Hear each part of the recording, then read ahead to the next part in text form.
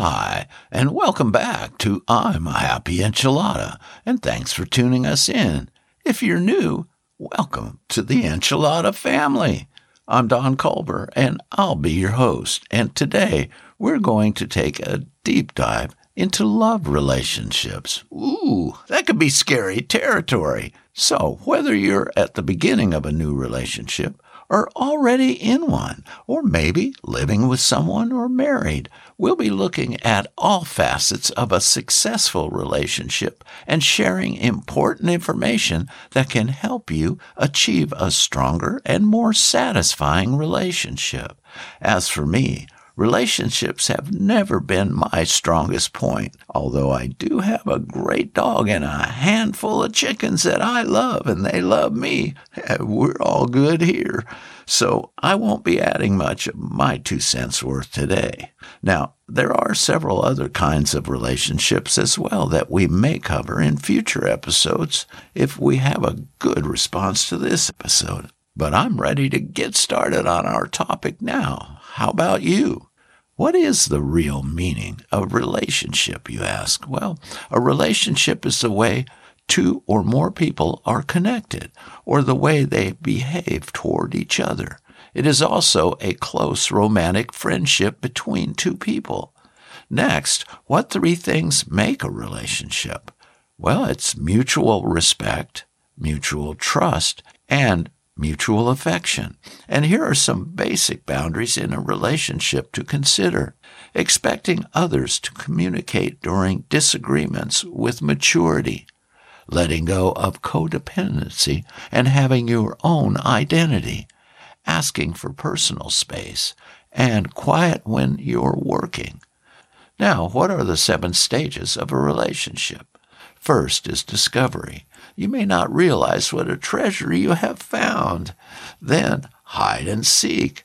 In this phase, you both have hopes and fears. And imperfection. Trusting. Resting. Sharing. And intermingling. That's all good stuff so far and makes for a good foundation for a healthy relationship. Now, let's find out more, shall we? Next, what makes a strong relationship? A strong relationship can be considered a team. You work together and support each other, even when you don't see eye to eye on something or have goals that aren't exactly the same. In short, you have each other's backs. You know you can turn to them when you're struggling. Nevertheless, no relationship is happy all of the time. Like life, relationships go through ups and downs. But if you cultivate skills in empathy, communication, conflict, commitment, and love, you could find your relationship gets stronger. And what holds a relationship together, you wonder? Well, routine and rituals can help hold a relationship together. A goodbye kiss before work. Saying I love you every day to each other. Weekly date nights or a walk after dinner are little things that, over time, become the glue in a healthy relationship. Okay, now let's get to the meat and potatoes here, shall we? We'll start with, what are the signs of a healthy love relationship? Well, first, you feel safe with them. They listen.